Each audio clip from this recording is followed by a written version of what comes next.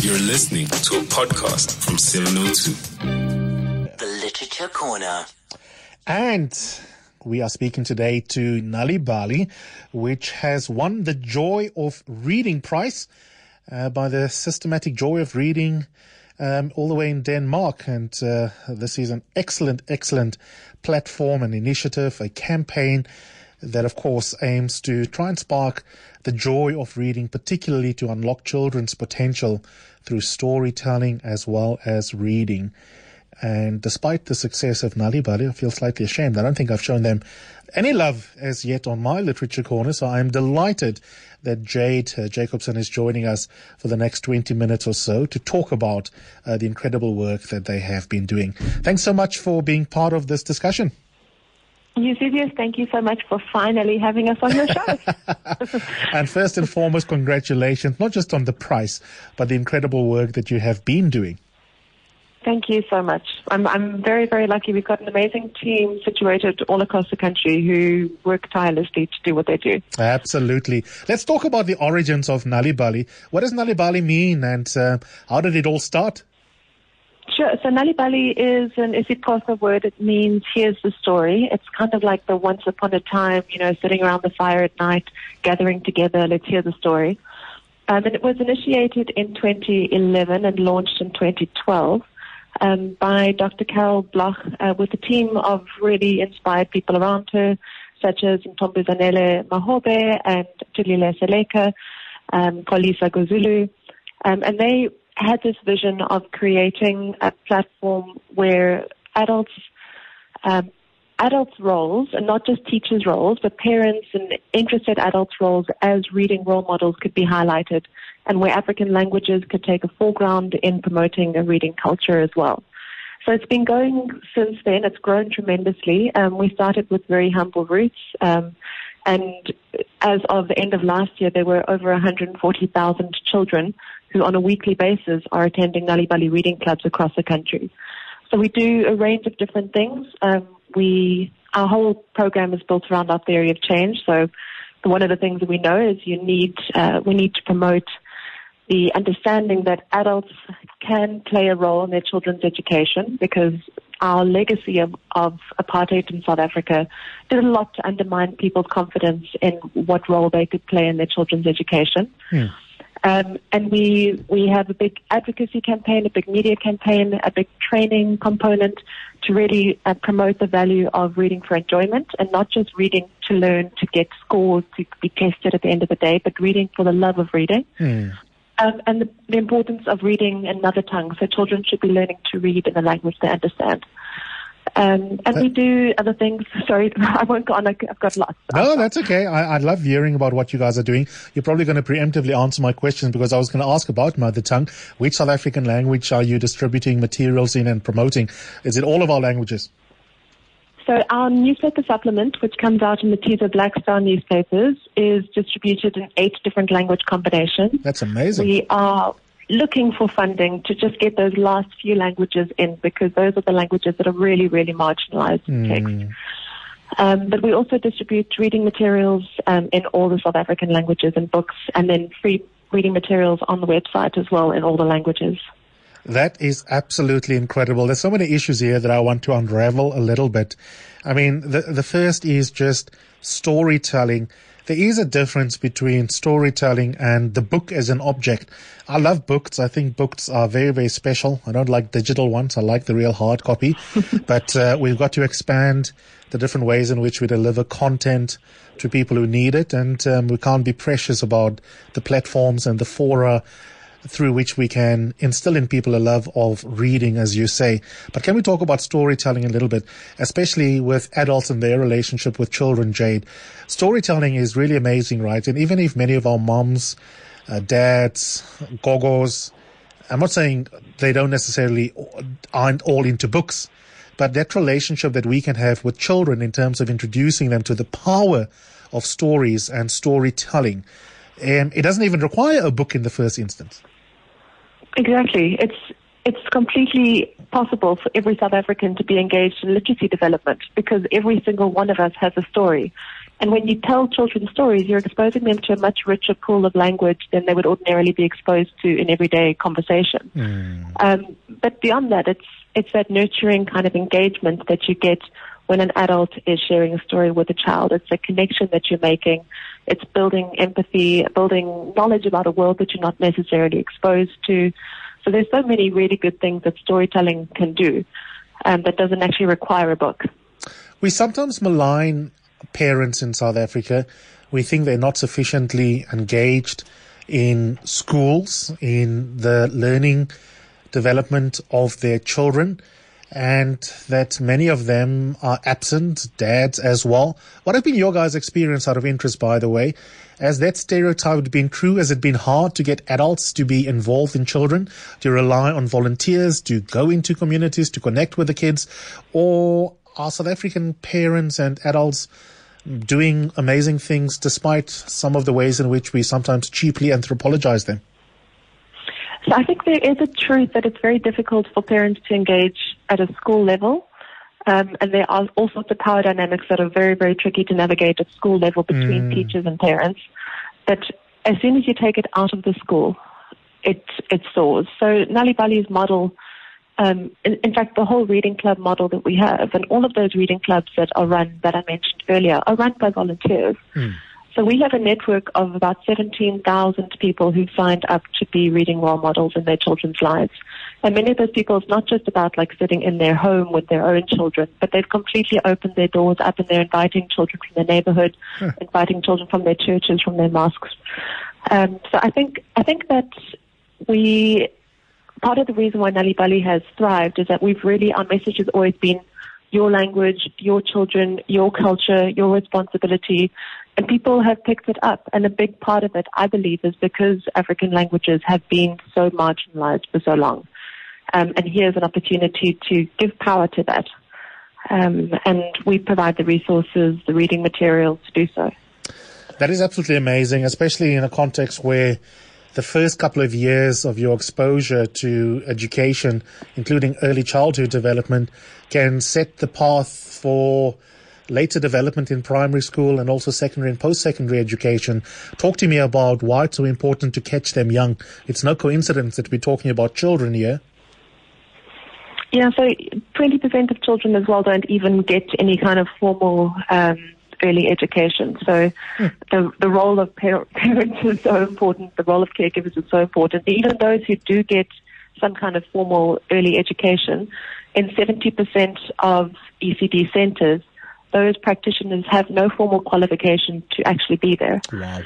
So there's a really big, strong imperative for everyone to get involved in this, because as a nation, you need to really question where we're going to be in 10 years' time if we don't have a group of adults who know how to read, and our reading statistics are quite frightening.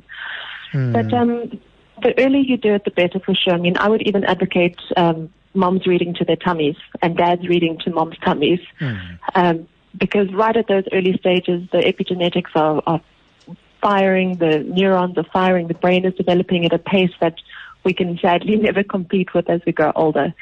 So I didn't know that. I thought you were only supposed to play Mozart. Babies can recognize their mom's voices in their tummies, apparently. Doctors tell me. I'm not a doctor. That is absolutely incredible. There's so many things that come up for me as you're talking about, the volunteers that you rely on. Do you need more volunteers? What are the ways in which we can assist you, the public, people who are listening to this conversation? Part of this for me is also about values, right? There's certain things we don't value enough in society. We know that early childhood development, teaching at that level, doesn't get the kind of social recognition that it deserves. And also youth work. Youth work is incredibly important, but we often scoff at it and think that it is that one person who is the Kumbaya class member that will eventually turn out to be a teacher at a primary school or in early childhood development. How difficult is it for you or not to get volunteers to appreciate that nothing less than our democracy is at stake in terms of our involvement in the upbringing of toddlers? I think been very successful with volunteers, but I think the truth of the matter is there are 20 million South Africans under the age of 18. We have a 78% illiteracy rate in grade 4, according to the 2016 polls results. And if we're going to change this, it's not what Nal'ibali is doing with 140,000 children in reading clubs is not even a drop in the ocean. And the only way we're really going to turn this around is for every South African to sit up and wake up and realize that this isn't just about, it's just a feel-good thing to, how nice to hang out with kids. Yes. It's actually a national imperative. It's a really, really important part of us ensuring we don't head down a really awful path. I always think about that saying that the pen is mightier than the sword. And then I always think about the next point is that it's only mightier if people know how to read. That's true. So That is we're certainly setting very ourselves true. up for disaster if we don't get involved. So the call would be wonderful. The call is there. If there are more adults, and I know there are, who have time, who have interest, even if they don't have time, but they have something else, they have storybooks or particularly storybooks in African languages that they would like to give to the campaign, or they would like to sign up to be volunteers with the campaign. We call them funda leaders because volunteers is such an old word. We just say activists instead. Absolutely. We would take them in a heartbeat. Okay, it's 17 minutes after 11 o'clock. This is the Literature Corner. We're speaking to Nal'ibali. They have been internationally recognized for their really excellent National Reading for Enjoyment campaign. And it's aimed particularly at children to try and unlock their potentiality through storytelling and reading. And I wonder what comes up for you as you listen to this. Are there kids around your neighborhood that you see being idle? Have you tried on your own, for example, to set up something like a reading club, a storytelling club? Do you have books in your home? I'd love to know what your experiences are. Or maybe you want to learn from the best. And if there are any questions that you have for Jade, that you might be able to replicate some of what they're doing in your own community, your school, maybe even just in your neighborhood, give us a call on 011 883 0702. The Literature Corner.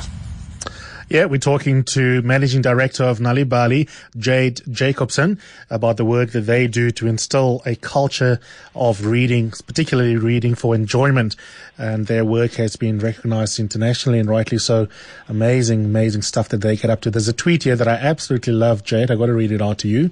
Alter Ego says, I'm in my 20s, UCBS. I started using Nal'ibali's online stories to learn Sepedi.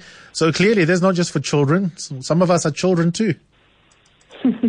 I love that. And I sometimes when I'm wearing a Nal'ibali t-shirt and I walk through a mall, somebody will grab me and say, oh, good, you're from Nal'ibali. You should teach me how to speak whatever language it is.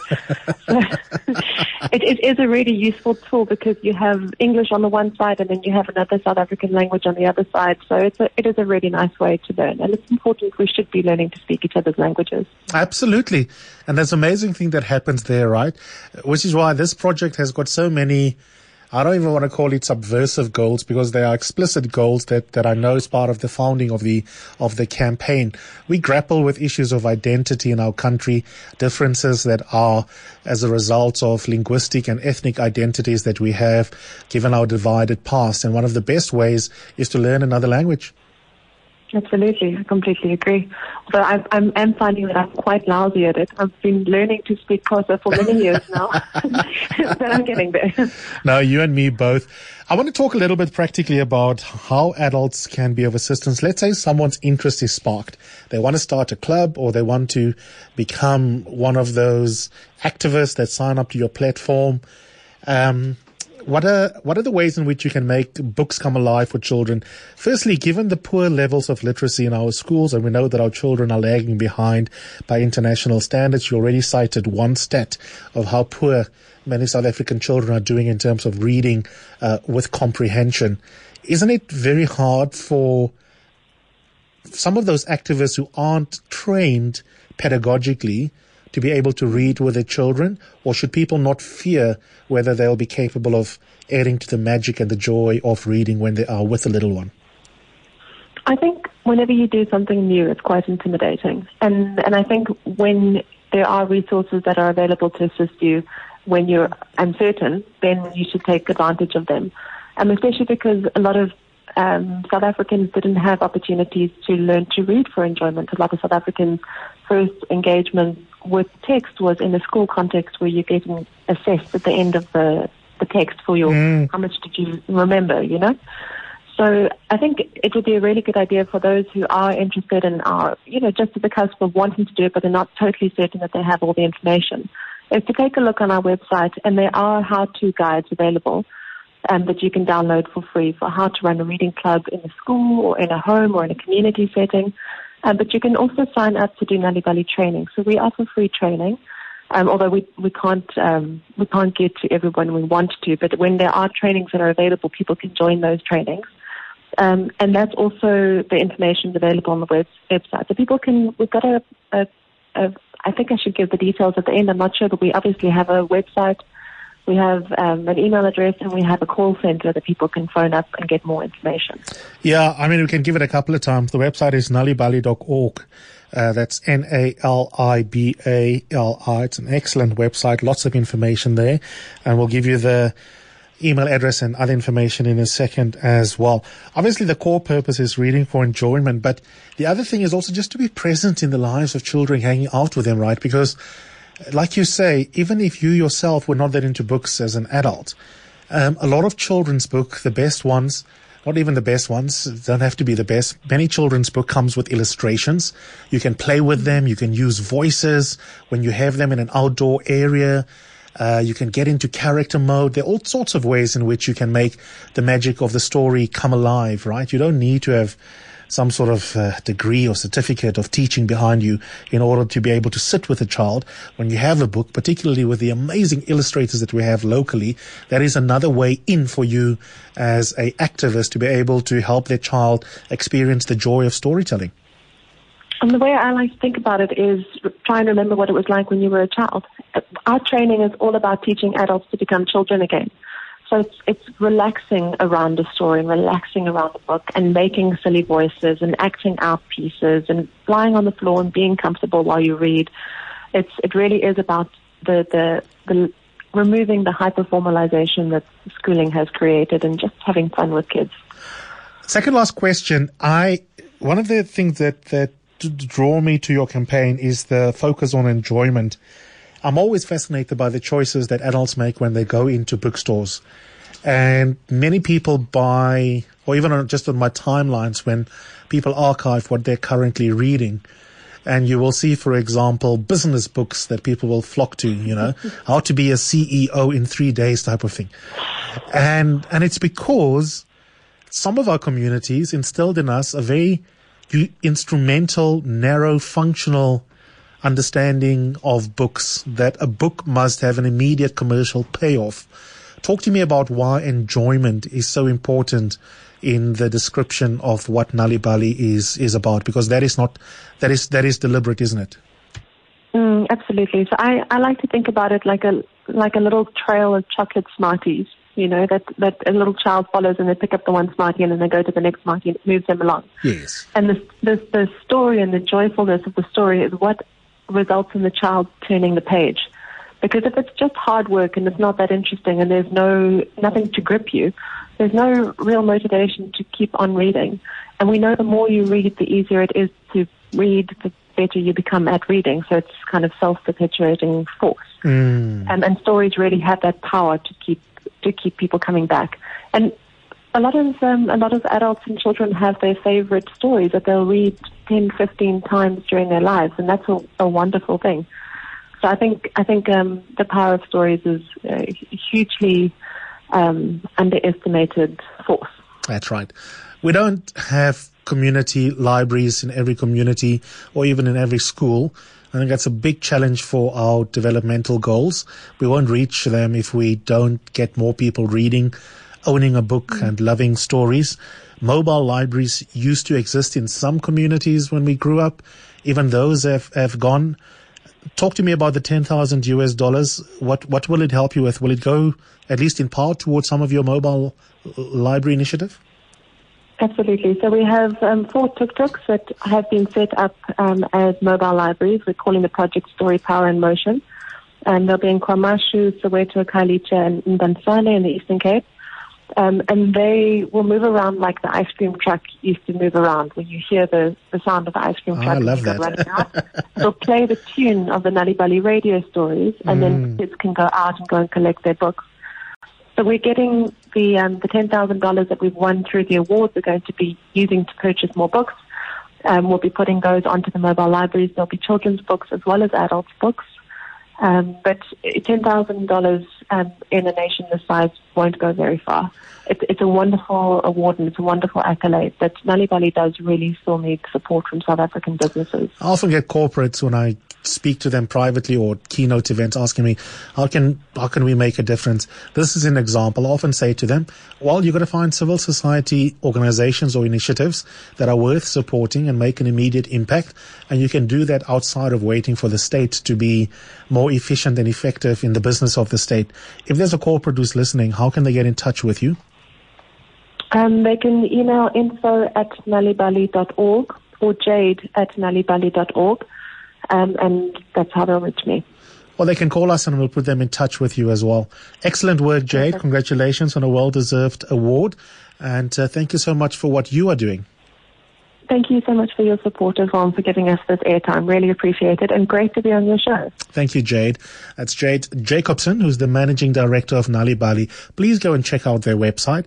All sorts of resources there, nalibali.org, Nalibali. We have to become a nation of storytellers, reading in all of our languages, and that's exactly why I support this particular initiative.